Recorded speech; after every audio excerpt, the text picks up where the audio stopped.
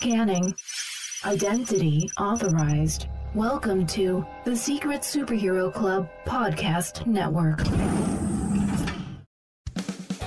This week on the ASP, I sit down with artist Mike Anderson as we talk about 90s cartoons, his art, and obviously Toonami, because that's just what happens.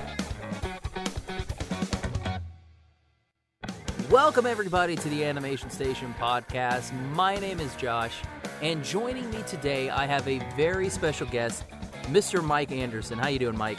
I'm doing great. I'm glad to be here. Thank you for having me. Oh, well, thanks for coming on. Now, first off, Mike, can you tell our audience a little bit about yourself? Sure. I am from Oklahoma City, Oklahoma. I'm an illustrator and animator, and I love cartoons and I love talking about them, so I'm very excited to be on this show. And I grew up in Oklahoma. I've been here all my life, and I've got 2 little kids, a wife, and there's not much more to me than that. I do have 2 podcasts that I also I co-host with one of my best friends, and we talk about scary movies on one, and we talk about kind of general Saturday morning nostalgia fanfare on the other one. It's just kind of a love letter back to the 80s and 90s. And that is the one I've listened to, the Saturday Morning Ice Cream, because as our listeners know, I am a wuss, so I cannot do any horror movies. Yeah. Like, this is how bad it is, Mike. I saw Paranormal Activity at like 10 p.m. No. And so I saw that movie, and there was nobody at my house to stay with, so I went and stayed with a friend, and he let me sleep with his cat and a rosary. That's how bad it was. That's how much of a wuss I am. That's hilarious. Well, we had an equally scary thing happen to us the night that we saw it, because my buddy that I do the podcast with, he lives in Nashville now. His name is Cole. He's also an illustrator, a really great illustrator. But he used to live across the street from me, and that's kind of what sparked this podcast. Was we would, go see scary movies together and eat ice cream and talk about it and blah blah blah. But when he moved away, we wanted to keep doing that, so we started to do the podcast. But anyway, we went and saw Paranormal Activity, and so are you from Oklahoma City? Like you have lived here for? I'm from Shawnee, okay, so okay. Hop, skipping a awful drive down 40 away. Right. Well, I'm not sure if you heard about this, but there was a homeless man that lived in Edmond for a long time, and he came to be known as Bicycle Bob, and he was kind of beloved amongst the Edmond community. I'm not liking this. You're starting to make it sound like it's going to be a scary thing. You're telling me a campfire story. I can see. I can sense it. I can sense it. Well, we went and saw this movie, and we were already scared to death. And as we were going home, it was just one of those nights where we just felt weird, like something was just going to happen. We were already scared enough from the movie, but it turns out that night, Bicycle Bob was unfortunately murdered, like right by our houses, because we lived across the street, and it happened like literally around the corner from our house. And like that was why we were feeling so weird, and we both went our separate ways. So like I stayed at my house by myself, and he stayed at his by himself, and we were just scared to death the rest of the night.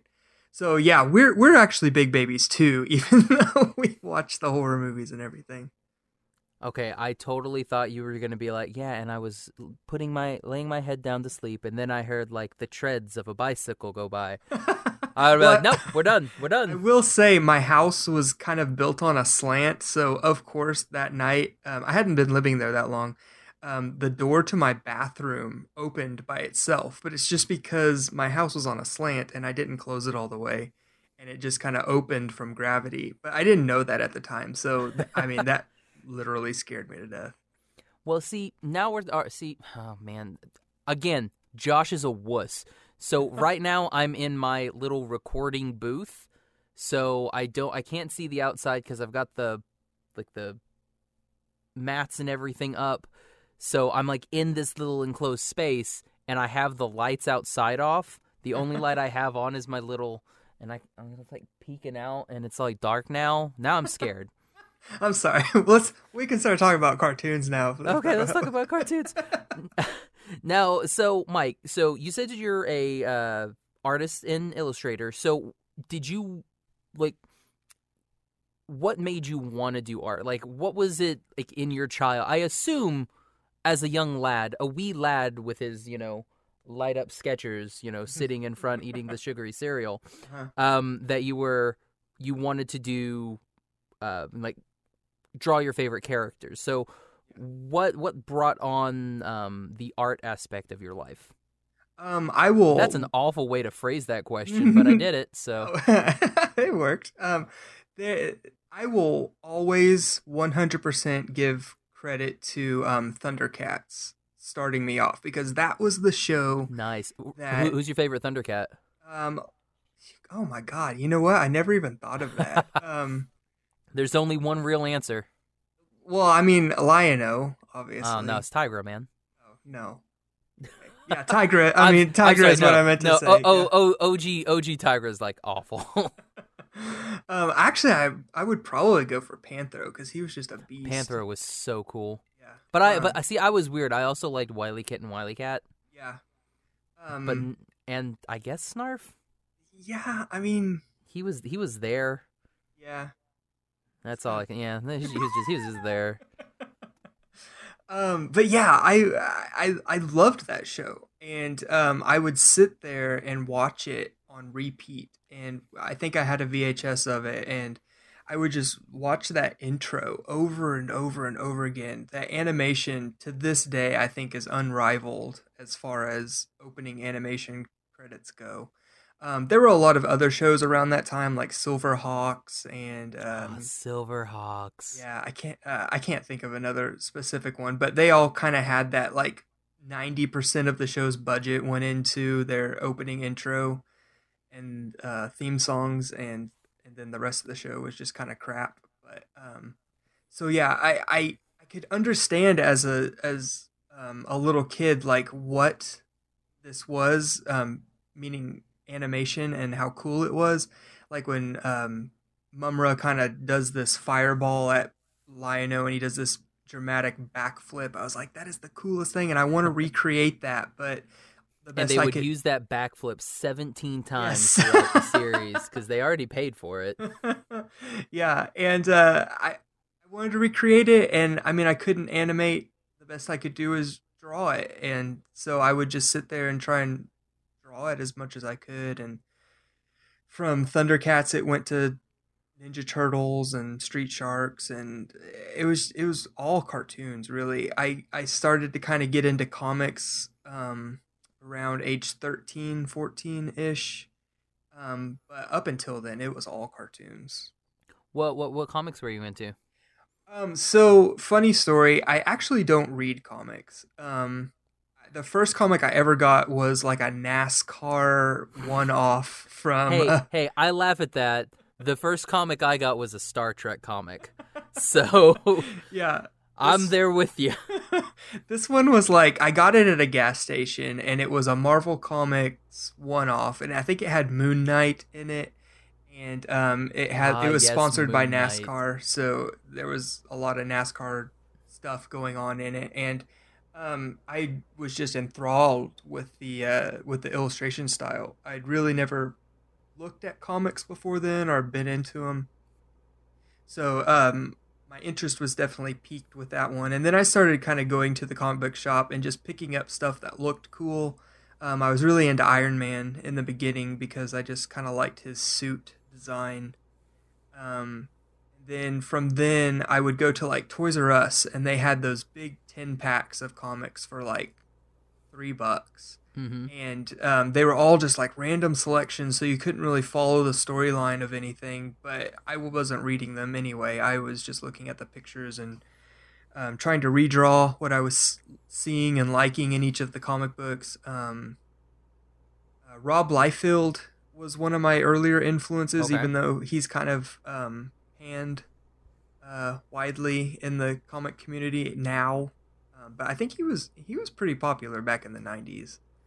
Um, but yeah, so even today I don't really read anything. I just kind of like the way things are drawn. So I just I'll draw my favorite superheroes, but yeah, I really don't follow any of the stories. So was it? I know living in Oklahoma, there's not a lot here, especially in the '90s, like the '80s and '90s. There was Jack. Um, so was that your main focus for art? Yeah, pretty much. You When didn't I like was you didn't like draw like I don't know a horse. like still lives, yeah, Eh. I didn't really. Okay, so I always took art classes up through high school, and I was in like art club and all of that stuff. But I knew even then that that wasn't what I liked to do, because I just didn't care about like the fine art stuff. Like I didn't have a favorite painter or like I Renaissance paintings or pointillism or whatever. I didn't care about that. I just wanted to Mhm. draw cartoons and superheroes and stuff like that. And so I didn't know what to do with that, and nobody really knew what to tell me to do with that either. So in my junior year of high school, I went to a graphic communications class at the Votech, Francis Tuttle Votech in Oklahoma City, and it was there that I learned about graphic design, and I learned how to start drawing things and coloring them on the computer in Photoshop and Illustrator. And from there, I went to UCO and enrolled in their illustration courses. And that's when I really started to kind of learn, okay, this is what I can do. These are the areas that I need to start focusing on.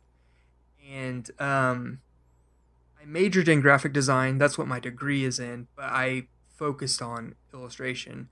And the animation portion, like right now, my current job is a motion graphics animator at a ad agency. And but that I just kind of picked up along the way. I didn't study it in school or anything. It was just kind of like the natural progression from what I was doing. Okay, gotcha. So let's just say you get your dream job. What do you want to do?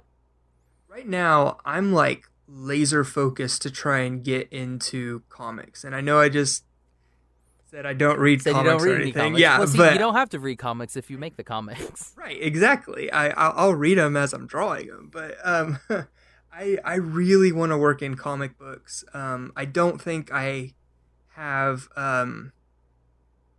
patience to work in animation. Um, and I really enjoy storytelling. At my job right now, I do a lot of storyboarding for the animation projects and video projects that we do, and I love like telling the story in a sequential art form that doesn't involve me drawing the same character thousands of times to animate them. But and I think that would translate well into comic books. And I've actually had a couple opportunities in the past from Boom Studios, which is kind of like Oh, an yeah, up and yeah. coming. Yeah, they're getting pretty big. They've got some good properties. They asked me to do some sample pages for the Power Rangers comic that they have out right now. Oh, that new Um, one. That's yeah, so okay. like, Yeah, yeah. The one that's based on the Saban Power huh? Rangers. Yeah, and that was like my dream job. I might cry a little bit when I'm talking about this, but that was the first job that I got offered by them. But at the time, my wife and I were like had just been married. We were about to have a kid, and we were moving, and I just got a new job, and it's like too many life changes were happening right then. And so I had to kind of back out of that as hard as that was. I knew I wasn't going to be able to do it. And so I had to back out of that. And then the next year, they offered me the chance to do sample pages for their WWE comic book that was going to come out. There's a WWE Yes. comic book. Yes, What would yes. that be about? It is, I mean, it's basically the the same stories that I mean, well, I can't say like I know. I haven't read it, but I'm assuming that it's just an extension of the stories that you're seeing on TV. Okay, because I mean that would be weird. Like, I mean, surely it's not matches. Maybe it's yeah, all those weird a little bit. back. Oh, see, that's crazy. Yeah. Like, I would think it would be like those like weird backstories. Like, did you ever want to know how Finn Balor became like a weird demon? There it is. I bet you there's a little bit of some of that in there, but a lot of what they had me draw for the sample pages were like matches, like That's scenes from crazy. matches. Yeah.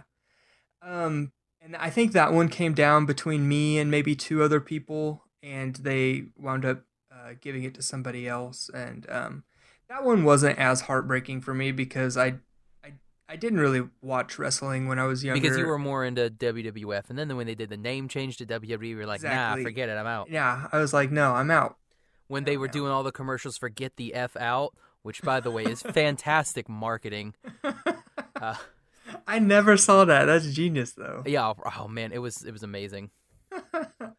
But yeah, so I didn't get that one, and then I think the year after that, they didn't contact me, but I was contacted by a different studio called Lion Forge, and they actually asked me to do sample pages for the Netflix Voltron comic book. Okay. And that was like, so like it's like heart punches every time because it's like these are my dream jobs every single time, and it was like who does this happen to? This is like amazing. But what was so heartbreaking was it was the exact same situation with Power Rangers. We were about to have our second kid. You need to stop having kids. Keeping, because what's going to happen is it's going to be like the Thundercats comic, and then Baby 3 is going to pop. They say children are the future, but they're not my future. They're destroying my future is what it is. But yeah, so I did the sample pages. I was actually really proud of them. But again, I knew if I got it, I wasn't going to be able to do it. And so I had to be upfront with them and just tell them, maybe next time, please keep me in mind. And I have been doing some work for them since then, like one-off cover illustrations for some of their publications. None of it's out yet, but I am still in their back pocket, which is cool. So maybe I'll get to do so. Yeah, like and obviously, if those extra covers go out, you're gonna post those, right? Oh yeah, absolutely. Okay, kicking. Because I haven't watched that Netflix Voltron. It's very stylized, and it's very much like that, almost like that Avatar style. Yeah. Which we actually just recorded our last episode for Avatar August, which was Avatar Season 3. That was earlier this afternoon. So finished that one. And we actually talked a little bit about Voltron. So it's all one big circle. Yeah. So yeah, I was actually really into I wasn't into the last Airbender Avatar, but I was really into Korra. Yeah. And I loved the animation style of Korra. Like in the beginning, I think it kind of lost it towards the last season. Yeah, I think they got some new when staff. Nick started, pulling budget, and then towards the end of that whole entire season, which is really sad. They just took it off the air and were like, you can watch the rest of it on Nick.com. Right, I remember that. Yeah, but yeah, a lot of the staff that were in the beginning of that worked on Voltron. And so that style, kind of starting with Korra, really shaped my style at a certain point in my career. And so I had a lot of stuff in my portfolio that kind of looked like that. So it was just a natural fit that I would have gotten to work on that comic book. But alas, I had children instead. Well, no more. Because like I said, Thundercats will happen, and you can't. No more kids. Man, I wish that's the one I'm gunning for. Like I've been doing work for it, like just putting out my own comic pages and illustrations of it, and I'm just hoping that. And I even submitted some of it to Boom. Like I just flat out sent it to him, and I was like, please let me do it. Are there any have you contemplated doing maybe like your own, maybe like a web comic? I only ask because we've had a couple, like I think 3 now, webcomic artists, and one of them, Sherrod Jackson, worked at Boom for a while. So, I mean, and he's doing a pretty good job of stuff. So, I mean, I mean, that's definitely an option. I mean, it's it seems like a crazy hectic option. Right. I mean, if nothing else, it just gets stuff out there for people to see that you can. But yeah, I have like a personal comic that I did a couple years ago. It's called We Are Pirates, and the first issue, which is the only issue, is online. And I think if you Google wearepiratescomic.com or We Are Pirates Michael Octopus, Michael Anderson, you'll find it. But I have one right now that I'm kind of in development on called Dog Meat. And it's kind of a love letter to the 90s mutant craze, like Teenage Mutant Ninja Turtles and Street Sharks. And it doesn't follow the same formula as those shows, but it has a lot of callbacks and nostalgia to those shows. But I've been kind of developing that since about 2015, and I'm just now working with one of my buddies who runs a studio called Squared Co. And I think we're going to try and get Dog Meat off the ground officially, and like we're going to start it. So working with Jared? No, Jared's buddy Mark. Mark, okay. Yeah, but that's so crazy that you bring that up, because that was one of the first episodes I listened of your podcast. Jared was on. I was like, what the crap? Yeah, Jared's like one of the coolest dudes ever.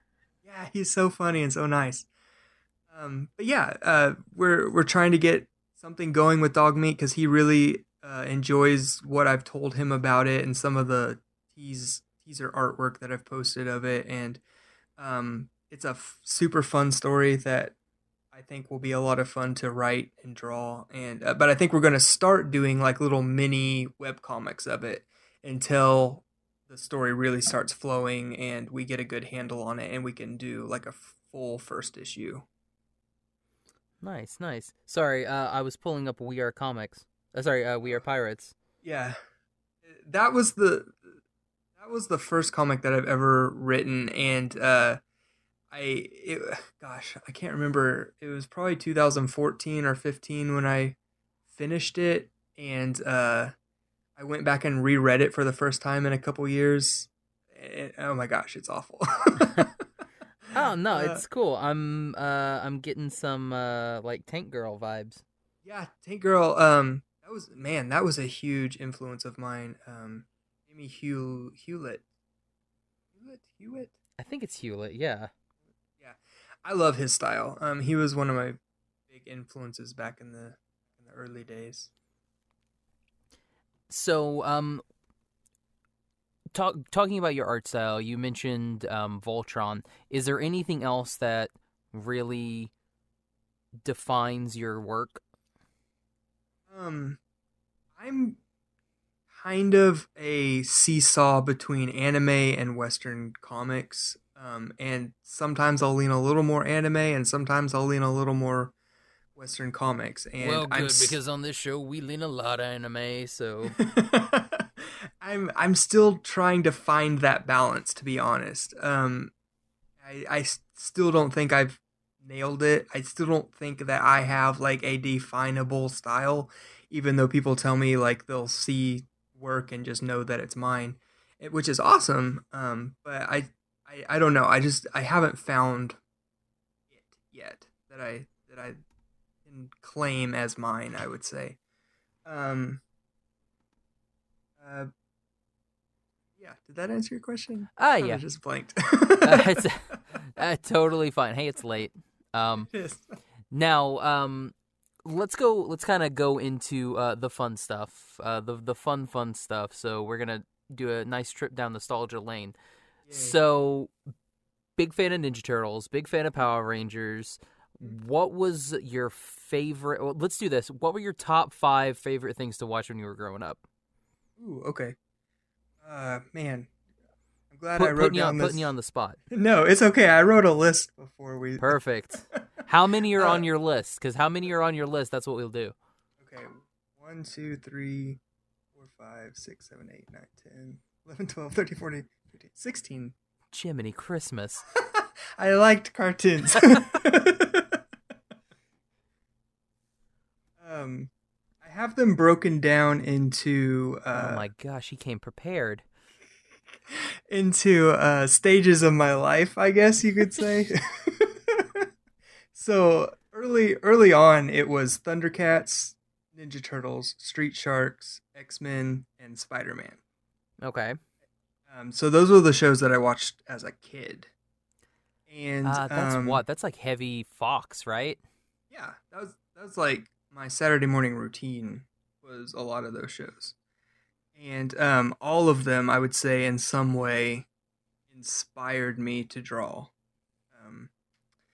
And then from then, as I got a little older, I started watching. Okay, so I'm going to say Beavis and Butthead, even though I really wasn't allowed to watch that show. I wasn't allowed to watch The Simpsons. Simpsons is on my list too. And yeah, so I have a whole section of shows that I wasn't allowed to watch. So that was Simpsons and South Park and Beavis and Butthead. But I was able to watch The Max and The Head, which were on MTV as well. But I don't think my parents really knew about those shows, so I was able to kind of like sneak them in under the radar. Well, see, that was the same way with me. Like, I wasn't allowed to watch, any of the bad stuff like South Park or The Simpsons. But since I was a big space nerd, they let me watch Futurama because it had space in it, which was which was way worse than The Simpsons. Yeah. Man, I can remember I was like 23 years old or 24, and I was watching an episode of South Park, and I was telling my mom about something that happened in it that I thought was really funny, and she's like, "You know I don't like you watching that show." I'm like, "I'm 24 years old." But yeah, so I would say like my teenage years, Beavis and Butthead, Max, and Head were like my big shows that I would try and watch as often as I could. And then I started to transition into Ed, Edd n Eddy was a huge one that I watched. And that was like, if you go back and looked at like all the stuff that I drew in college, it looked exactly like Ed, Edd n Eddy. And there was also a show on MTV called Brothers Grunt. Have you ever heard of that? I've not heard of Brothers Grunt. See, my thing is like I didn't watch MTV because like to me when I was growing up, MTV was always music, right. Until like that it started turning into like Housewives and Real World. Right. So I never watched MTV until way later when they did like a Spider-Man show, but it was kind of like a CG Spider-Man show, and then obviously Aeon Flux. But and we're not going to use its other name. But yeah, those were that's the only two animated things I ever remember watching on MTV. Yeah, so Aeon Flux was part of like I don't remember. MTV's Oddities is what they kind of packaged all of these cartoons under, like the Max and Head.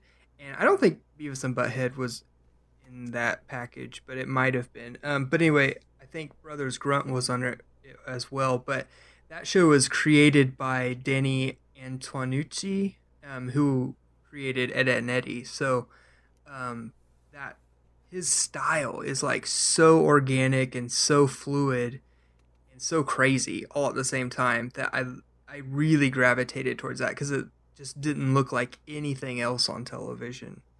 And so while the Brothers Grunt was like actually a really horrible show, I really liked the art style of it, and obviously Ed, Edd n Eddy later. But also around that time in high school and early college, I was really, and still am, into Dragon Ball Z. Nice. And that, I would say, is like one of my other huge artistic influences. But there's like other shows that I didn't watch that I'm like trying to watch now, like The Critic and Duckman, like all those old I 90s. remember The Critic. Yeah, like I just bought Duckman on DVD, like the whole series, and I'm starting to watch that. And I don't think I'm gonna buy The Critic because I don't think that's like a show that you would want to buy or ages well at all. Right? Yeah. So like I'm hoping that it is streaming somewhere, or maybe I can find a few episodes on YouTube that I can watch. But yeah, that's my list. Those were all of like the big tentpole shows for me. Nice. Yeah, the only thing that I ever remember from the Critic is when they did a Jurassic Park spoof. They did like it was Jurassic Park 2. And like it had like a couple of the survivors, they were like in a closet or something, and there was the key in the door. It was like, oh, the raptors can never get us, and so it starts jiggling the handle, and the key falls, and then you see a newspaper like go under the door, the key falls on it, and it pulls it out, and then the raptor opens it, and Hammond's like, you'll never get off the island, and then the raptor's like, well, actually, the other raptors and I have formulated a plan, and it's just like the stupidest thing. I'm like, that's the only thing I remember from the Critic. Man, see, I feel like it's stuff like that that makes me want to watch it, because I feel like it's probably a pretty smart show, which is like why I really like going back and watching Beavis and Butthead now, because that is such a smart show. And I did not pick up on that when I was younger. I thought it was exactly what my parents told me it was, that it was like a horrible, stupid, like violent, crazy show. And while it does have elements of that in it, it's really smart and satirical. And I really wish I could have appreciated it a lot earlier on. Okay, so I have a question. So you big fan of Street Sharks. Mm-hmm. So I think our friends over at the Elijah Bailey Show, they put up a poll that was Street Sharks or Biker Mice from Mars. Right. So, I'm going to ask you that question. So, Street Sharks or Biker Mice from Mars? Street Sharks. See, I'm Biker Mice. You are? I'm Biker Mice, yeah. See, I actually never watched that show. I only watched that show because I got a toy, and that was the only reason I watched that show. Yeah.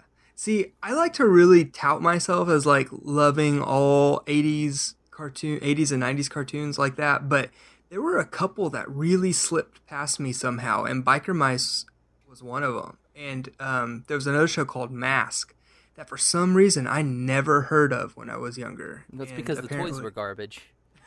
That's the reason. Like all Probably. all the toys look the same, so that's why Mask did not do well. Oh yeah, and Cowboys of Moo Mesa. That was another one that I've just kind of What is heard about Cowboys recently. of Moo Mesa? So my buddy Cole kind of enlightened me to it on one of our episodes actually, and it was just like, I don't know if they were from space or what, but they were cowboys that were actually cows. And That sounds really familiar. Yeah, I think it was just like Biker Mice, but it was cowboy cows instead of biker mice. And yeah, I mean, I can't say too much. I've seen it because I remember that stupid black and white one. And the gold one was the sheriff. That's right. Yeah, okay, so I remember that show. That's awful. What about something like SWAT Cats? I did love SWAT Cats. That was another one of the shows that I good stuff. Yeah, that was one of the shows that I loved the intro probably a lot more than the actual show. But yeah, because it had a really cool intro. Well, that's what you were talking about earlier, that Thundercats intro, and I can sing that song now. It's like it's one of those. It's an iconic song that you just know. Yeah, I think another one from my childhood that had a really great intro was Beetlejuice. Yeah. See, and that's another one. It was scary. Couldn't do Beetlejuice. They did actually have some pretty spooky episodes. I just bought that one on DVD not too long ago, and I've been rewatching some of them. And yeah, there's one in particular. He's got like skeletons in his closet, but they're literal skeletons, and they like go flying throughout the city, and it's pretty freaky. So going back to the Biker Mice and Street Sharks, I have a question. How come in the 90s, all the big things, if it was an anthropomorphic character, whatever, if it was an animal made to look like a human, how come they were always like the biggest jacked dudes ever? Like and that's like one of the reasons I like the Biker Mice from Mars is because like they were cut, but they weren't like callous bod dudes, you know? Right. Yeah. Man, I think it has everything to do with Ninja Turtles being the genesis of all of this. Yeah, And yeah. if you remember those original Ninja Turtle toys, like they were ripped. Like they had veins popping off of their muscles and everything. So I think anything that came after that, they were like, we just got to go bigger. Well, because I mean, like X-Men's the same way. Mhm. Batman was massive. Yes. Even Spider-Man. Spider-Man was a big dude, but then Peter Parker wasn't a big dude, so it was kind of Right. weird. He probably stuffed his He stuffed his muscles with suit. Kleenex. Yeah. Yeah, that's just one of those questions that I've always wondered. Yeah. Yeah, I've never like contemplated it like this, but It's never kept totally you up true. at night like it has me. No. But yeah, I mean, if you look at the Street Sharks toys, I mean, they are like bricks. They're so massive. And even Street Sharks had a spin-off show called Extreme Dinosaurs, and even those are even bigger than the Street Sharks. They're like you can't even like pose them because they're so buff. Like those big, like I remember growing up, they had like when they did those dinosaurs, it was like those big like hard plastic dinosaurs, and like Mhm. that's your toy, but it doesn't move. Yeah. That's your Yeah. toy. Yeah. we get some of those from my oldest kid. He's like 2.5 and he loves dinosaurs, and it's like you can't do anything with this. Man. I guess we can kind of go into a little bit about toys. Like when I was growing up, we've got maybe like a 5 to 6 year age gap between the two of us. Like I'm 29, Okay. and how old are you? If you don't mind 30. me asking. No, I'm 33. 33. So Okay, so yeah, so Years. yeah, we got some, a little bit of an age gap. yeah. So when I was growing up, like the toys that we had, and again, just like the cartoons, everybody was big and jacked. Like if you got one of the, do you remember those the old Star Wars toys that like they didn't actually have like elbows or anything? Yes. Yes. So like when you get that Han Solo one, he's like massive. right. And you're like, how can you? And he like holds the gun. It's like, Yeah. looking back now, I'm like, I played with all of those, but looking back now, I'm like, how did I play with that thing? Right. It's how it doesn't make any sense. Yeah, that kind of reminds me of like the old He-Man toys because I don't think they had elbow or knee joints either, and they're all kind of like in that squatty, constipated position. Yep. And yeah, so it's you had to really use your imagination with those toys. Man, kids today got all the knee joints. Right. Yeah. Oh man, I do. I remember because I was big into Batman, and I don't know if you remember, but they sold a Batman for everything. It's like, Oh, do you yeah. want like Snow Batman? Here's Snow Batman. Do you want like active camo Batman? Here's active camo Batman. There's a Yeah. snowman. Like there's a Batman with a snorkel. Batman with skis. It's like, why would Batman ever? This is orange. Why would Batman ever wear orange and yellow? It's like, Right. this is like caution awareness Batman. I mean, that's what he's gonna wear. Was- Especially when that show came out, I think it was called The Batman. I think that's the one where I actually did have a snowsuit Batman toy. Oh man, because I remember the one that they did that Beware the Batman, but that Oh, just yeah. made fun of everything. And like they would give him like all these ridiculous suits because like this was a toy. So Did you watch that show? Like a lot of it? Beware the Batman, no, Okay. I tried to give it a chance, but I couldn't get into it. It was too much for me. Yeah. Like growing up with the Paul Dini Batman, and Mm-hmm. then Justice League, and then like, OG Teen Titans, Mhm. and everything like that. Like Young Justice being the most recent. Growing up with these, and then when they're like, "Watch Beware the Batman" with the dude from Drew Carey, and it's like, nah, I'm all right. It's Yeah. it's a bit too cartoony.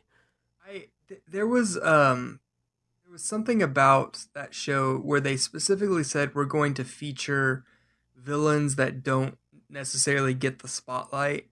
But it was like up until then we really except for like the Batman the animated series, we really hadn't had a show that just featured the traditional rogues gallery. And I was like, that's who I want to see. I want to see the Joker. I want to see Catwoman and, the Riddler and all of them. I don't want to see all these people that I've never heard of before.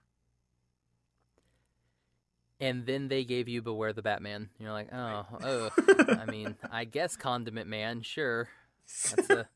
That's a guy. Right. Let's put him in the show.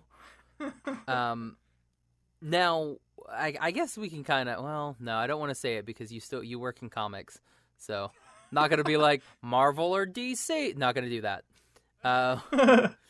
Conflict of interest. Right. So were there any like toys when you were growing up that were just you saw them and you're like, this was not ever in the show. What is this? Not ever in the show. Gosh, really, like, I collected pretty much all of the Ninja Turtles when I was younger. Well, I can't say that I collect them. My parents would just buy them, and they just magically appeared in front of me sometimes. But a lot of those characters never appeared in the show, and then they always had all of those variant Ninja Turtles. Like, yeah, I had a Donatello Monster. that was like he was a cowboy. Yeah, And it was like, they were never cowboys. yeah, and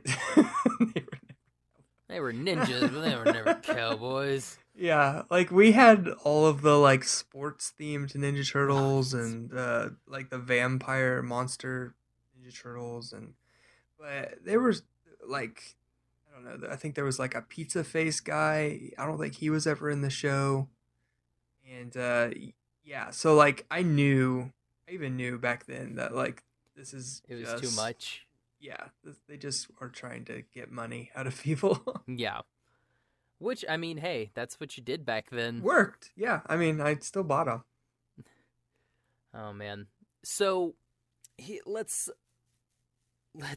ask a fun question. If you could bring back any show, what show would you bring back? Okay, I have a preface question for this. Am I bringing back the original show, or am I bringing it back like Ninja Turtles is coming back right now? Oh, that's a good question. Like, which Ninja Turtles? Ninja Turtles never died. It just kept going in like 38 different incarnations. Right. And some at the same time for whatever reason. Let's ask differently. Like the Thundercats is coming back right now. Okay. We'll say you can. It's up to you. I'm gonna let you be the showrunner. So you can either bring it back to the original style or you can update it. Okay. I would definitely bring back Street Sharks, and my natural instinct would say bring it back just the way it was. But in all honesty, I've been rewatching that show, and there are a lot of flaws in that show. So it was like, No. I was watching the first episode, and there's literally a scene where they're in like an amusement park, and one of the characters is talking, and there's a big Ferris wheel in the background, and for like half a second, the Ferris wheel just disappears and then comes right back. Oh no, those are the best. Those are the best type of episodes. Like whenever somebody like disappears in the background. Right. Or somebody walks up and it's totally somebody else's voice talking, and like that character's not, his mouth isn't moving at all. Right. And then, but the words are coming, and then they just go like those are the best. Or like when someone's wearing a different color shirt, those are always great. They actually they did a really cool nod to that in the 2012 Ninja Turtle show. They did like a crossover episode where they all read turtles. Well, the current CG turtles met up with like the 80s cartoon turtles, and there were a couple scenes where they would switch the voice actors between the 80s, and I thought that was pretty funny. But that's good. Anyway, I would bring. Okay, so I would want to bring back the original Street Sharks if they put some time and effort into the animation and like made it look the same but better, like actually do well at the animation. But I also think it would be kind of fun to maybe tweak it a little bit. Like I've been doing these drawings where the Street Sharks look like they are drawn in the new Thundercats Roar style, and I've thought that was a lot of fun, and I think it could be fun to reimagine them like that. But I still have so much love for the original Street Sharks that I would give anything to have that show back, probably. So you mentioned Thundercats Roar. Huh? So is that something you're really looking forward to? Because I'm looking forward to it because I like the Thundercats. I really loved that. What was that, like that 2012, 2013 incarnation that they made? Yeah, I liked that with, as like, well. Will Friedle, and then they just like canceled it for no reason. Yeah, We got like a whole season, and then they're like done.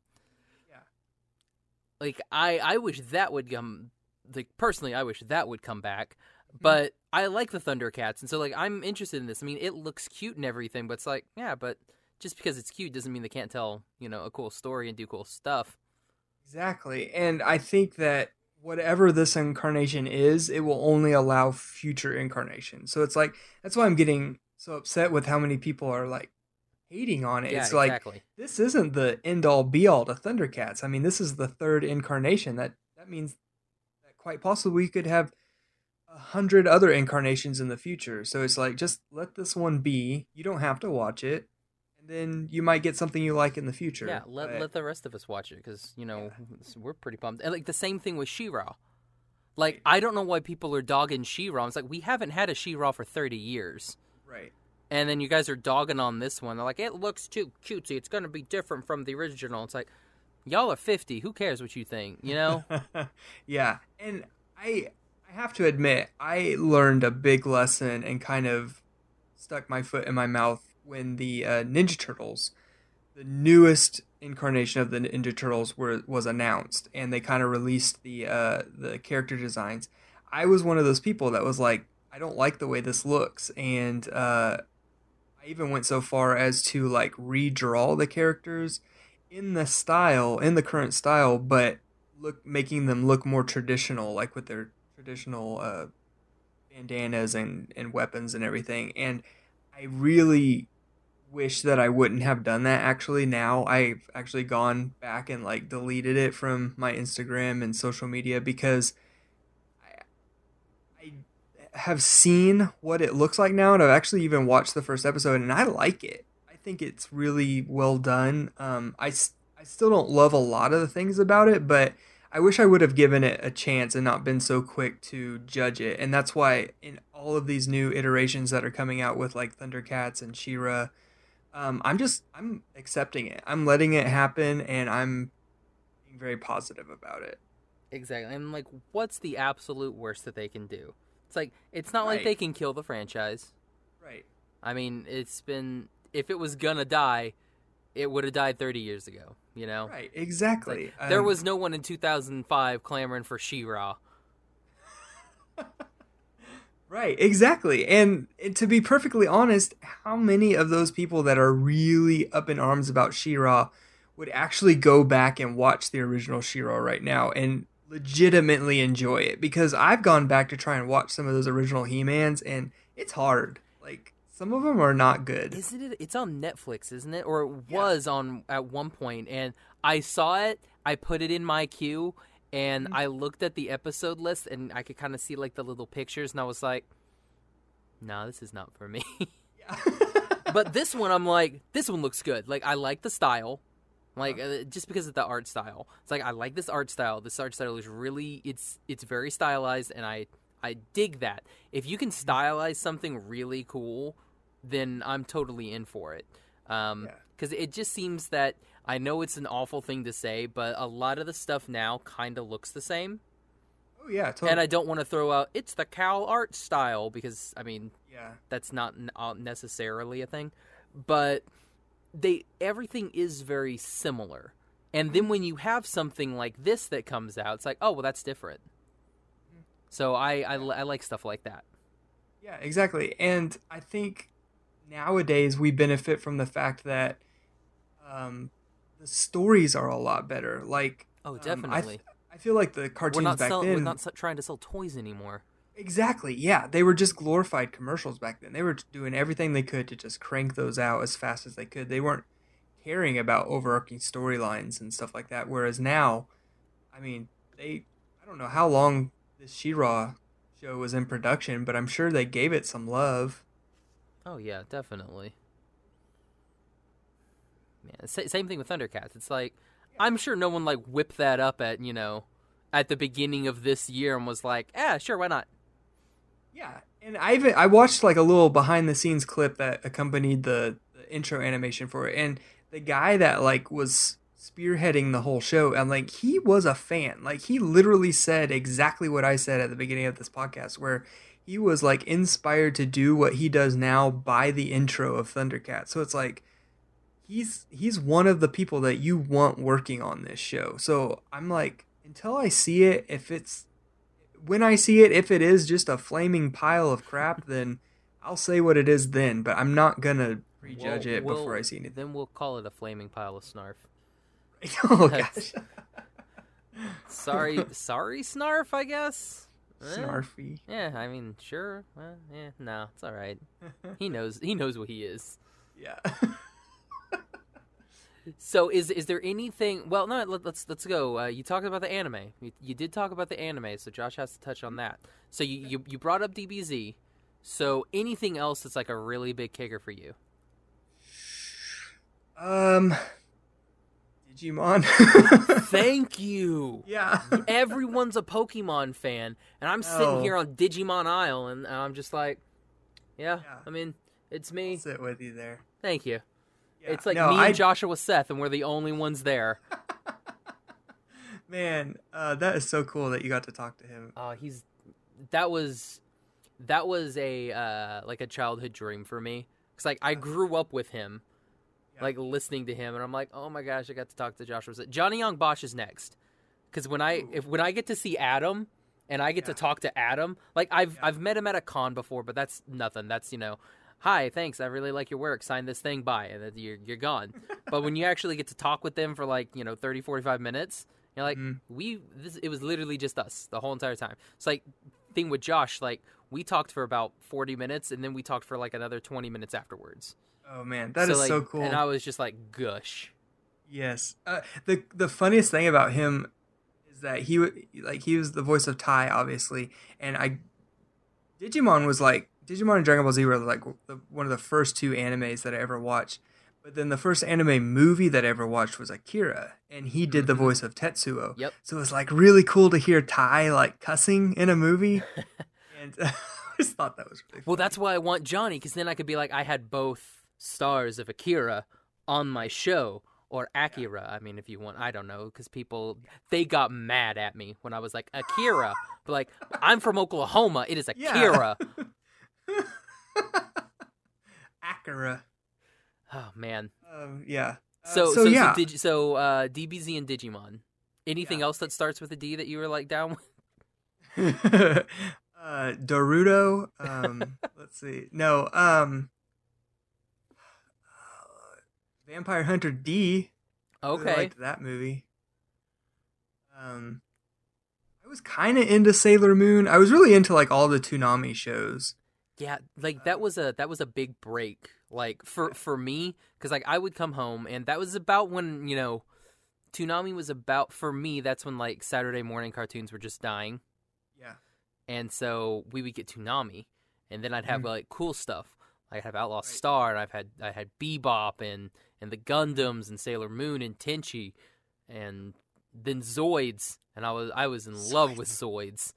I actually really liked that show too. It's one of those shows that like I don't know anybody that didn't like Zoids, but everybody forgets that Zoids was a thing. Oh yeah, it's completely forgettable. Oh yeah, it's like, did you want like people in like some weird NASCAR race, but they were dinosaurs? All right, Zoids, we got you. Yeah. I was never into Gundam Wing. But I was really into G Gundam, because that was like Gundam Wing meets Dragon Ball Z. Did your hand of yours burn with an awesome power? Oh, it totally did. I don't know how many times I use that. Like my character, like I play D&D with my friends almost like every other Friday, and I'm a gunslinger, so I have a gun, And so I named my gun Shining Finger. So whenever I get a crit, I do this hand of mine burns with an awesome power, and I get to fire my gun. You saying Shining Finger reminded me of another show that I watched, which was Yu Yu Hakusho. With a little spirit gun? Yeah, spirit gun. See, I never got into Yu Yu Hakusho. I stuck with it longer than I probably should have. I didn't finish it. I don't know how the whole series ends, but I really did. The whole series was a tournament, and then they got back from the tournament, and then the series ended. It really did feel that way. Like, it's all tournaments. And, yeah, I think the last season is where I kind of fell off, but I really liked the relationship between Kuwabara and Yusuke, the two kind of main characters. I really liked their dynamic. What was up with that? Sorry, sorry to interrupt, but like, what was up with that with anime where everything was like there was always a tournament? There's always a tournament.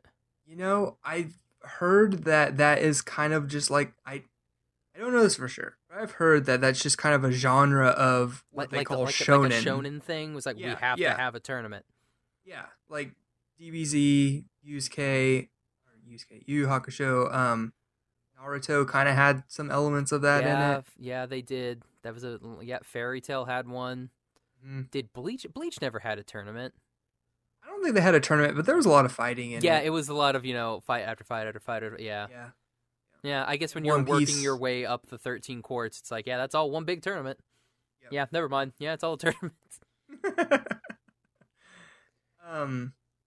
Another shonen show was Yu-Gi-Oh! It wasn't on Cartoon Network. That was one that I watched a lot of. That was WB, wasn't it? Yeah. That was a lot of tournaments too. I mean, yeah. I will say, so you liked Yu-Gi-Oh! Who was your favorite character on Yu-Gi-Oh? Okay, so there's one real answer. There's one real answer. Well, I got it wrong first time, so I'm. My favorite character didn't show up until way later, and I actually don't remember his name, but he showed up during that like Dice mini arc, and he had like the real. God, let me look up his name real quick. Oh shoot, yeah. Well, while you do that, I will vamp. I'll vamp some Yu-Gi-Oh. Okay. So the real American hero in Yu-Gi-Oh was obviously Bandit Keith. Because he was American as heck. He had his American flag bandana, and I think in the Japanese he has a cigarette. And then, but, yes. 4Kids was like, no, toothpick. You can have a toothpick, and that's all you can have. Yes. But no, it's Seto Kaiba. That dude's a bro. Like, that's my man. Like, I really cool. love Seto. He was like the Vegeta of that show. He was, and just like Vegeta, like he's a total a-hole, and then he comes around. You're just like, oh, he's just misunderstood. He's just a misunderstood eccentric billionaire. Yeah. So the character I just found him. His name was Duke Devlin. Ah, Duke Devlin. Yeah. He came around during the Dungeon Dice Monsters arc, and so like I think around this time I was in maybe early college or late high school, probably more early college though. But I was like going through this weird emo phase where I was like not allowed to be emo, but I really wanted to be. And this guy looked totally emo. And he has like a he had that dice did he have like a stupid bandana? Yeah. Yeah. Okay. So yeah. Cool. I want to make sure I was thinking of the right guy. I was like, that's the idiot with the bandana and the earrings, right? He had the earring that was a dice. Yeah, that hung down like really low. I love that that's what they would do with these characters. They would make them so into it, but the whole dice thing was like brand new. Right. Like Kaiba, the beginning of that season where it's like, oh yeah, by the way, I got a dice thing now. I just created it. And then this dude would be like, I have a dice earring. It's like, really, bro? It's been like a month. Why do you have this? You've done this to yourself. He's like, nah, this is how I am. And like the whole premise of this show is ridiculous. It's like the fate of the world hangs in these kids playing a card game. It's like a whole problem would be solved if somebody just had a gun. Well, it's Japan. No one has those. But like, do you remember like later on in the series where they got those like armband. Those arm things were super cool. I had a toy of that, and it was Really? like the neatest. Dude, that's awesome. See, like I never actually learned how to play the card game, but I had a deck of cards, and I had the arm thing, but I never had anybody to play. So it was like literally just me in the backyard making that arm. Like it would even like transform like it did in the show. Like it would like that's swing cool. around, and yeah, it was really fun. Like it probably would have been more fun if I had actually played the game. We did some press stuff at what's that anime convention that was in Dallas? We literally just went there earlier this year. I completely forgot. Anyway, there was a cosplayer with one of those, and I was like, man. that is the coolest thing ever. Yes, I remember. I saved up. That was one of the first things I ever put on layaway at Walmart. Remember when Walmart had layaway kits? Yes. I remember in our Walmart in wonderful Shawnee, Oklahoma, it was back near the sewing. Yes. So it's like, we'll keep it there. Ours was like back by the tire lube area. Yeah, I think it was like joined with it. Yeah. That's where our toys were. Yeah, they're always in the back, and it's because like I don't know, like maybe your kids were gonna drag you through the entire store just to get to the toys, so they want you to see everything else. That, and it's maybe one of those where it's like, Daddy, I want to look at this toy. Okay, you do that. I'm gonna look at tires. Right. Maybe that was it. Yeah. That's smart. Walmart, you crafty devils. All right, so now I loved Yu-Gi-Oh. I was totally into OG Yu-Gi-Oh, but there was another show on WB that I was more into during that time. Actually, it's a little bit before. It was Cardcaptor Sakura. Oh yeah, I never watched that. But it was like the cutesiest little thing. The dub was not that good. But it had the best intro. It's like I love shows that if they can hook me from the intro, they've got me. And then but we got so many of those American shows that were just like bad. Like I don't know, like they were anime, but they were like, it seems like they were made for American TV. Like Ultimate Muscle and like Fighting Foodons and stuff like that. And you're just like, what is this garbage? It's like, this seems like American. It's like, nope, this is English. I mean, this is Japanese. Right. It's like those were the shows that they probably didn't have to edit too much. Yeah, I can see that. Well, it's like Ultimate Muscle. It's like, it's just wrestlers. But they all had like the stupidest, weirdest names. Like one of them, I believe, was a literal Nazi. Oh gosh! I'm like 90% sure he was a Nazi, and then he had a son who was also a Nazi, but he turned to the the good side. The good side. It's just like, what is this? It's like, American censorship is not allowing you to see that story of redemption there. Nope. Oh man. So any other big animes that were like super influential? I kind of dropped off of anime after that kind of period, and I only just now am like really kind of starting to get back into it. I kind of picked it back up with Dragon Ball Super, and we've kind of been watching. My wife and I have kind of been watching My Hero Academia. Okay, and I kind of stopped watching it after season 2, but my wife has kept it going, and I'll kind of pick up an episode every once in a while. But it kind of got repetitive. Like that show kind of just felt like Naruto, but with superheroes. But man, I really wait. Don't worry, there's a tournament. Yeah, more tournaments. I really, really, really enjoyed Dragon Ball Super. Like I think a lot of people kind of give it crap, but I thought it was great. Well, I think a lot people of gave it crap because it's one big tournament. Right. We just keep going back to the tournament. But man, I don't know. It got me though, like, because it felt very much like original Dragon Ball Z. Because like I really disliked Dragon Ball GT, and this felt like a good continuation of Dragon Ball Z. Oh, Dragon Ball GT didn't happen. Right. Well, yeah, officially now it didn't No, happen. and in the Dragon Ball universe, I will watch Dragon Ball Evolution before I watch Dragon Ball GT. Oh my gosh. That's how bad Dragon Ball GT is. Like, I'll sit there and be like, yeah, Chow Yun Fat, do your stuff, man. And then he'll do it, and I'll be like, Yeah. that's a movie. And, like, did you legitimately give GT a chance? Like, did you watch it Watch all? the whole entire thing. I did too. I even bought the VHSs as they were coming same out. Same thing. I bought it's weird. Like, the only anime VHSs that I have. I mean, I have tons of DVDs and Blu-ray, but the only VHSs that I bought like all of Neon Genesis Evangelion, and then I bought like the start. Again, we're talking about it.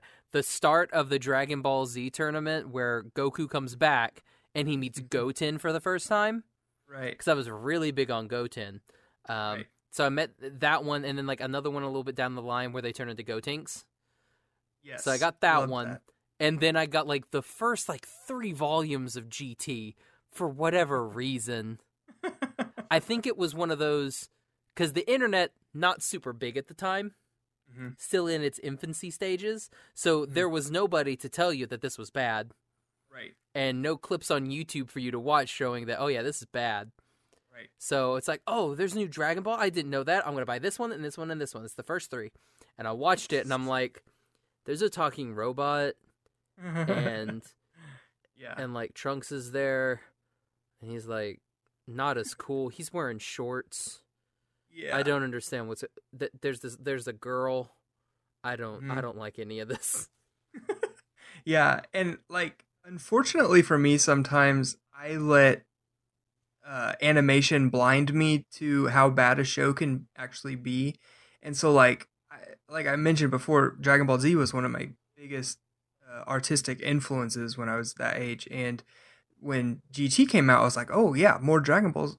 More Dragon Ball. So I was like just waiting for those really well animated episodes to come along. And there were a couple peppered in there, but I was just like waiting like month after month as these VHS tapes were coming out to like relive those really well animated episodes like I saw back in Dragon Ball Z. And it just didn't happen that often. Yeah, it's so sad. Yeah. And people give Kai a lot of crap too.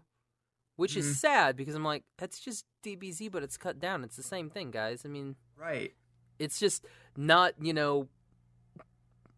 Piccolo and Cell talking for 3 episodes while Piccolo grows his arm. It's like, that's 1 episode now.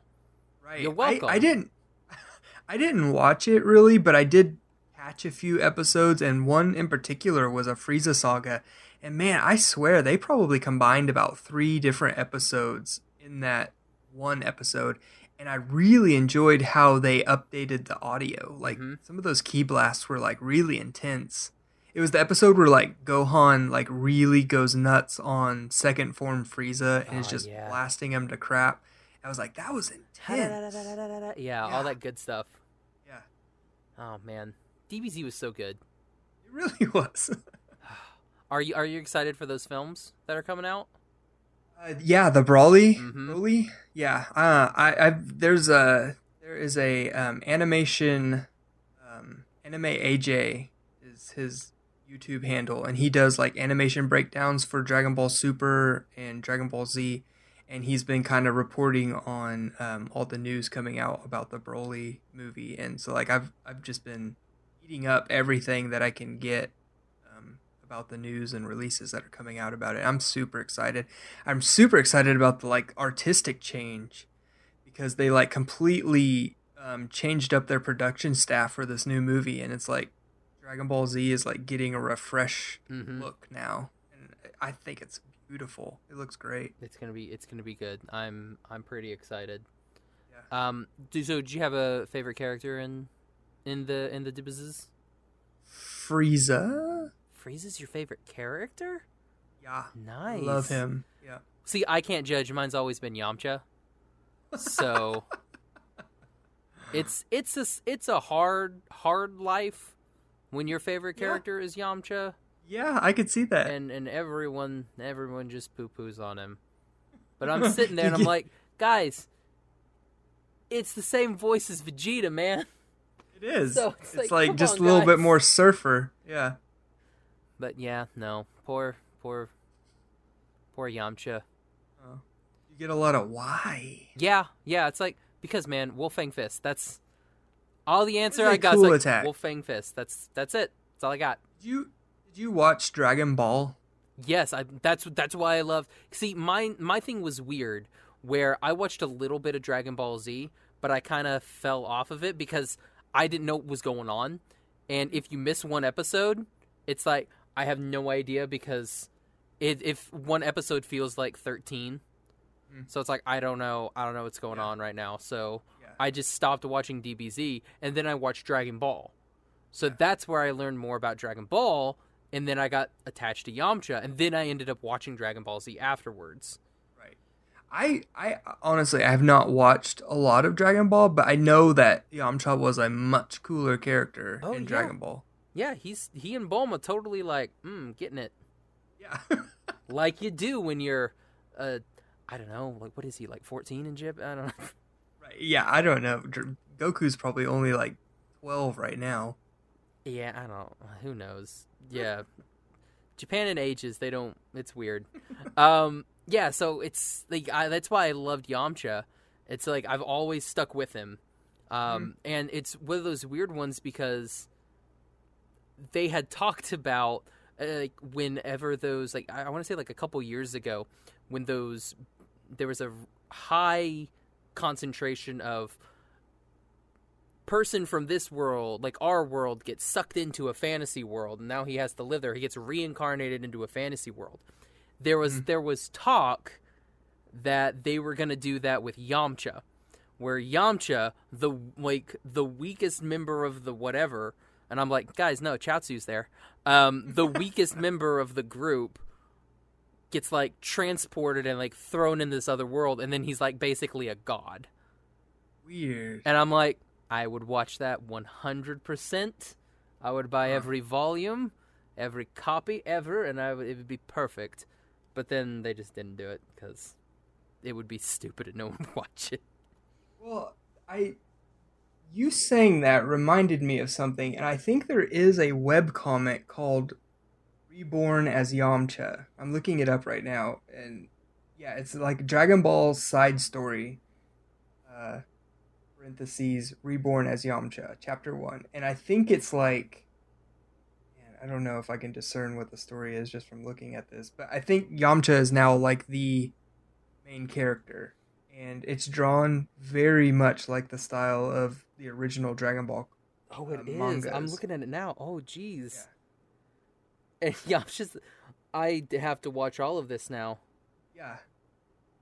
Is that Yamcha and Barris? Oh, God, it is. That's cool. I want to do it. Yeah. I'm gonna binge There all you of go. that. I'm gonna fly to Japan to meet the writer. Well, it's funny that you mentioned that because something cool. I started buying these fan mangas on Amazon called Dragon Ball AF. You've heard of that, right? Mm-hmm. Probably. Yeah, I've heard of them. Yeah, I've seen them at a yeah. couple of the cons, and that, like, they in the area where they're like, this stuff, it's kind of Right. Bootlegish. Yeah, it's like Black market like ish. we won't offer. We'll sell them to you, but we're not gonna put them out that we have them. Right. Yeah. So the guy that drew and wrote those, like, is the guy that created like the infamous Super Saiyan 5 illustration that you'll see kind of floating around the internet. And he drew so similarly to Akira Toriyama that he actually now draws the official Dragon Ball Super manga. Oh, really?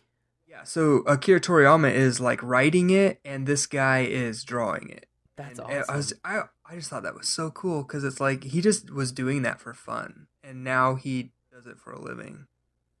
Well, there you go. You need to start drawing DBZ too. Yeah. Start drawing. I don't know what's big right now. The manga that I read are not big right now. What do you read right now? Oh God, garbage. Just absolute garbage.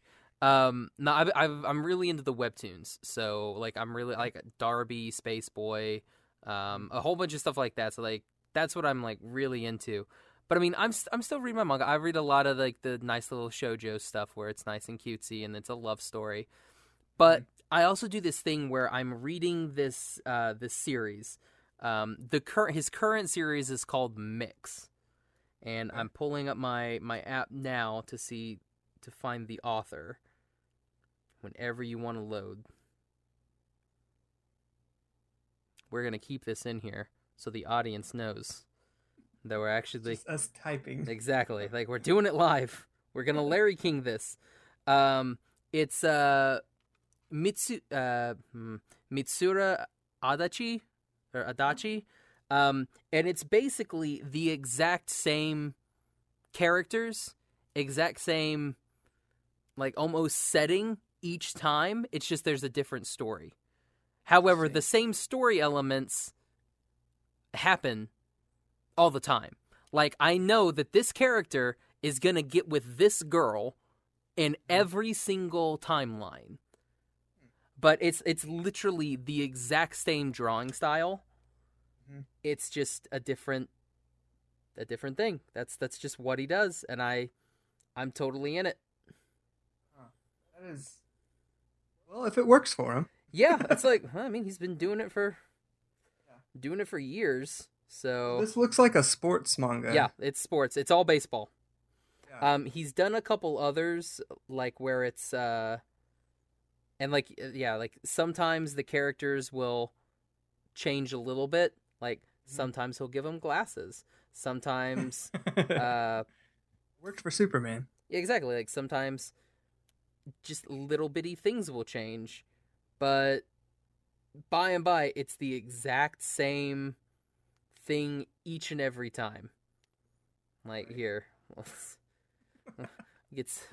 gonna send you this fun little. This is thrilling for the audience. They are so ready right now. There you go. Every episode of Power Rangers.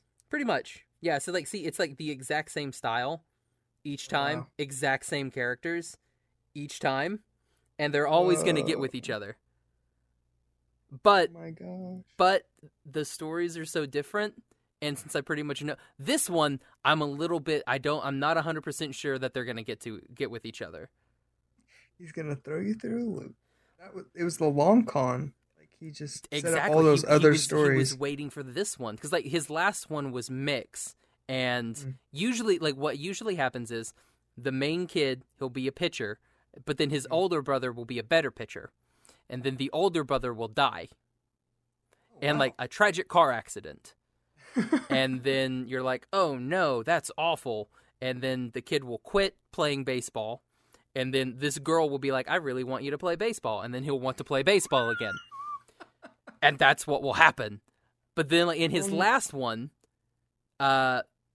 he was friends with this girl. And he was playing baseball. And he was best friends with this girl. And they were growing up. And then she went to camp and she got killed. Ooh. And then in the same, sportsy accident, it happens.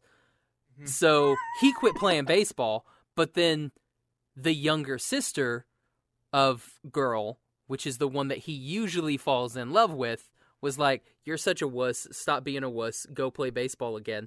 And then he went and played baseball again. And then the next one, the baseball player is going to die, and the love interest... No one's died yet in this one, which is weird. No one's died. They've made jokes about his other manga before. So like no one's died in this one, but now the older brother character and the love interest that he always has, their brother and sister, and their mom married his dad. So now he has these two as his siblings, but they're like step siblings. And so it's like, how's it gonna shake out? I'm like, how is this gonna work? There were so many like 90s rom-com, like teen rom-com movies like that where like a boy really liked a girl, but he had like a single mom and the girl had a single dad, and like the parents fell in love with the with each other at the end, as well as the kids falling in. I was like, how does that work? Because if the parents get married, they're like step siblings now. Yep. And this dude's been doing it since the 70s, so he's probably created some of those tropes. We don't have to worry about it because the credits start rolling as soon as the awkwardness happens. the last what'll happen is like that last episode, like they'll kiss or they'll hold hands, and then we'll go credits, and we're like, they lived happily ever after. Right. They had to go to a different country, but they lived happily ever after. Their children looked a little weird, but well, I mean, not these two. No. Oh man, Habsburg kids, look it up. Go on Wikipedia, read about the Habsburg dynasty. That'll tell you everything you need to know. History lesson from Josh. So have fun with that. Oh man, Mike, this was fun. Yeah, it really was. I know it probably wasn't when it started. It was awkward at first, but I think we learned a little bit about each other. Well, Jared told me it was just going to be awful. Oh, I mean, he was right. I mean, it's pretty bad. No, he really didn't say that. He might as well have. That was the coolest thing. Like when we met him, he had known about our show because he had known Gavin, who was my previous co-host. So he had known Gavin, and because they had done some stuff before, like they had followed each other, and we went to Disneyland for D23, and I had my backpack and it had a little ASP button on it, and so we're sitting and soaring over the world, and like I'm putting my stuff up, and this guy comes over like behind us and is like, "Are you guys from the animation station?" And it turned out it was freaking Jared Mariyama, and we're like, "Oh my gosh, you found me from this little bitty button? What the heck, man?" It's like, this is cool. It's like we hadn't talked about meeting up, nothing, and it's just like, oh hey, he somehow, I guess he was behind us the whole time. I don't know how lines at Disneyland work. It would have been really serendipitous if you had met in It's a Small World after all. See, that would have been good. That would have been good. So I will always remember my time that with Jared, and then us being hoisted up off of the ground, and then like, I don't know if you've ridden on Soarin' Over the World, but they spray little bits of stuff, like whenever they go over something, they like spray stuff in your face to make it seem like you're flying over a field of flowers, or like flying over the ocean. They're like, salt spray. Sounds horrible. Oh, it's fantastic. And you're like, this is nice. Okay. So I remember Jared smelling like a variety of different scents. A potpourri. Exactly. It's like, you smell great, so. Now, Mike, we are doing a little giveaway with some of your prints. We've got your print from Interstellar 5555. Did I miss a 5? I think there's 4 5s. 4 5s. So Interstellar right. 4 5s. And then Your Name, which both they were your posters that you made for the Tower Theater and the Tunes screenings, correct? Yes, exactly. So we're going to be giving those away. All you have to do to enter is find our post. We're going to be doing a special giveaway post. So all you'll have to do is you'll have to like the post and tag 2 friends, and be sure and follow Mike, and we'll be sure and follow the Animation Station. That's all you have to do, and then we will announce those winners on September the 15th, I believe. It was September 15th. Let Josh check his calendar. Sorry. That's when everything will close, will be September 15th. We'll announce the winner on our September 17th episode. So that Monday's episode, we will announce the winner. So basically, you got almost 2 weeks to, do that. And so, yeah, be sure and enter, and you get an awesome print. Like, I have your print, your Death Scythe print from the Gundam Wing Endless Waltz movie hanging up, and it is dope. you. Like It was it's like the moment that I think Harold posted that, I was like, I gotta get that. I gotta get that right now. That was a fun collaboration, actually. Like I drew it, and then two guys, Brett Grimes and Adam Kyle Lanier from Robot House. They did like the lettering and coloring. Mhm. The two posters that I've done since then, I did all of it, but they added like the coloring bits to it and the lettering, and it came out awesome. Like I love how it came out. That's awesome. And Like I actually hate drawing mech, so that one was like a horrible one for me to start. oh, why Start do you off hate on- mechs?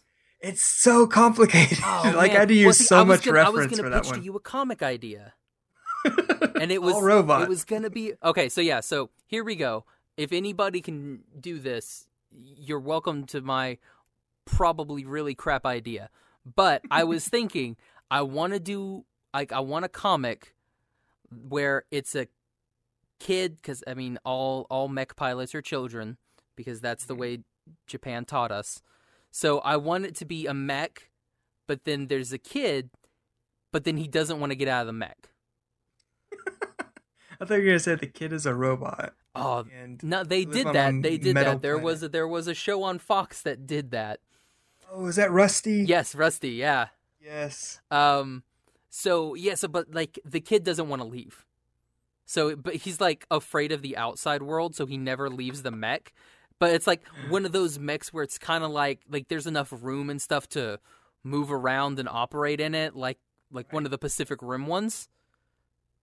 So like he could go and do stuff. Like I always envisioned like one of the covers would have been like there's be like a McDonald's and he's like way down at the ground, like the mech is like on its stomach and he's just like his little hands out like trying to get the food. That's hilarious. That's been a pet passion of mine that I've wanted to do. If I ever got talent, that would be the series that I would want to do. And then there was another series where I wanted to do it's like these different lives of these different like basically like NPC characters. Mm-hmm. But they're the main characters of the story and like they're, trying to go to work. And then, like, Godzilla will have, like, destroyed the coffee shop that they work at. And it's like, well, crap. Or it's like they go to work but they find out that they've been working for, like, the Joker. Something like, and they're like, oh, man. And, like, Batman comes in and it's like, has to, like, beat him up. And, like, I literally am just a secretary. I'm so sorry. I don't know what's going on. Just, like, different stuff like that. Like, that's the type of stuff that I would love somebody to do. So if anybody wants to do that, do it, but let me know. At least tag you. Tag me. Give me a tag. Yeah. It won't happen. That's funny. Oh man, Mike. Yeah, like I said, this was really fun. This was fun. Yeah, I'm sorry it happened so late. Oh no, it's fine. It's only midnight. It's okay. So Mike, where can everybody find you? You can find me anywhere. Like I usually use Instagram and a little bit of Twitter. I don't really like Twitter, but MIKULOCTOPUS, Michael Octopus. Google that, and you can find me pretty much anywhere. My website, Instagram, Twitter, Facebook. I'm predominantly on Instagram though. And your podcasts? And my podcast, yes. I co-host a podcast with my best friend Cole, and they're called Scary Movie Ice Cream Night and Saturday Morning Ice Cream, and they are a lot of fun. They are ridiculous. I can't believe we haven't been shut down yet. I will say I didn't listen to any of the Scary Movie ones because I couldn't. My poor heart, I don't think could handle it. But I've listened to the first two episodes of the first two of what I think there's 3 of the Saturday Morning Ice Cream. Mm-hmm. So I've listened to the first 2 and I've started the third one. So yeah, I'm really digging you guys' style. I love it. Thank you. Thank you. Yeah, we only have 3 of Saturday morning because we just started that one in June, but we've been doing Scary Movie since 2015, so I think we just hit episode 61 today.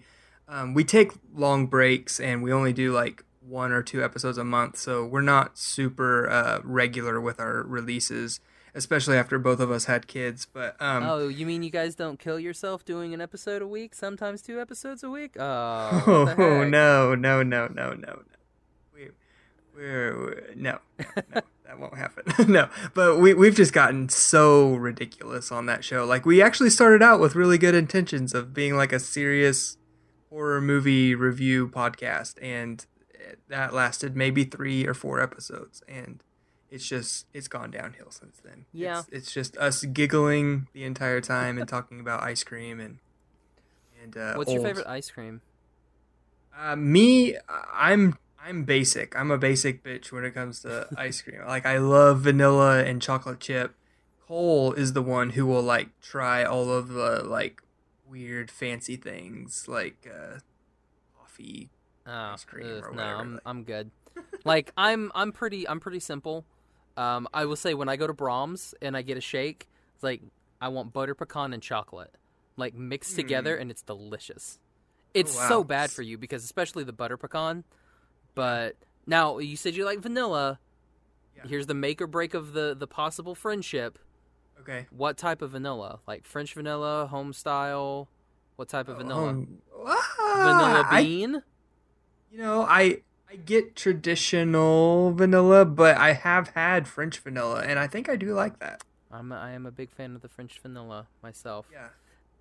The vanilla bean I but- can do if it's like on like a pie or something, but like just eating Right. vanilla bean ice cream, it's a bit much.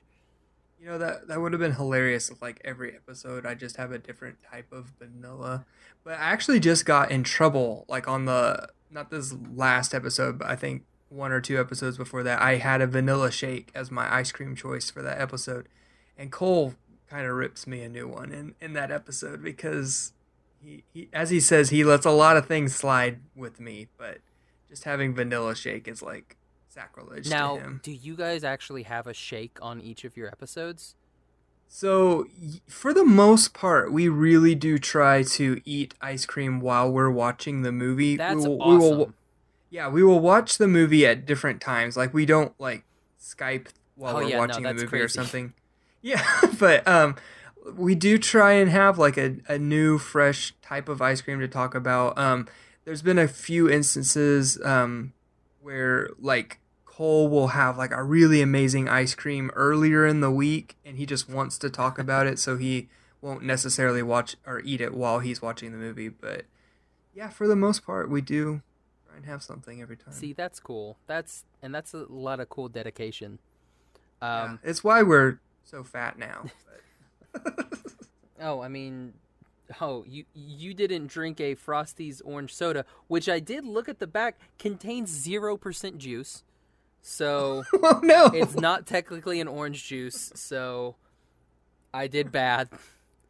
I was going to buy these little Hershey's boxes, like chocolate milk boxes for my kid the other day, and the label said chocolate drink, and I was like, well, there's no milk in this at all.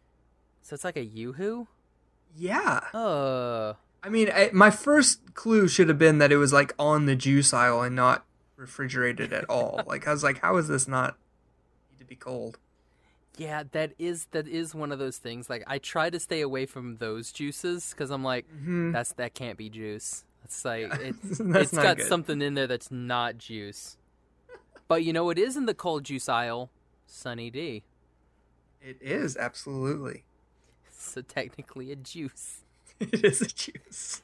And It has its own end cap at the end of the aisle. exactly. And we'll put all of those links in our show notes and on our website. So if you want to find those, you can either go to our website or just click on the little show notes and it'll pop everything down for you. And you can find me on Twitter and Instagram at Josh L. Kane. You can find the podcast on Instagram at Animation Station Podcast, on Facebook and Tumblr at Animation Station Podcast, on Twitter at Animate Podcast. You can find all of our episodes on iTunes, Stitcher, Podbean, Google Play, any of your favorite podcatchers, which is a thing that people say that I stole, so I'm going to keep using podcatchers. You can also find all of our episodes on our website, animationstationpodcast.com. Be sure and go to the Wonderful Ice Cream Podcast and our podcast on iTunes. Leave a review and a like. Let us know what you think about the shows. And that's pretty much all I got. Yeah. All right. So, you want to... This was practice. We want to record now, right? Oh, no. I'm kidding. I was trying to think of something, but then I did that whole bit, and I was like, nah, I can't say that I wasn't recording because... No. Oh, you do that too? Yeah, I do I've that done to it, Cole like it, every yeah. episode, and it freaks them out every single time. I also like doing, so for the Animation Station podcast, I'm Josh. I'm Mike. There it is. Like, I'll like sit there and I'll just wait and I'll be like, and then if like nothing happens after like 15 seconds, I'll be like, and I'm Mike. And then like, oh. It's the best. It's the best. Like, it like keeps everybody on their toes. Yeah. All right. So again. Let's pee a little. So on that peeing bombshell, I'm Josh. I'm Mike. Bye-bye, everybody. Bye.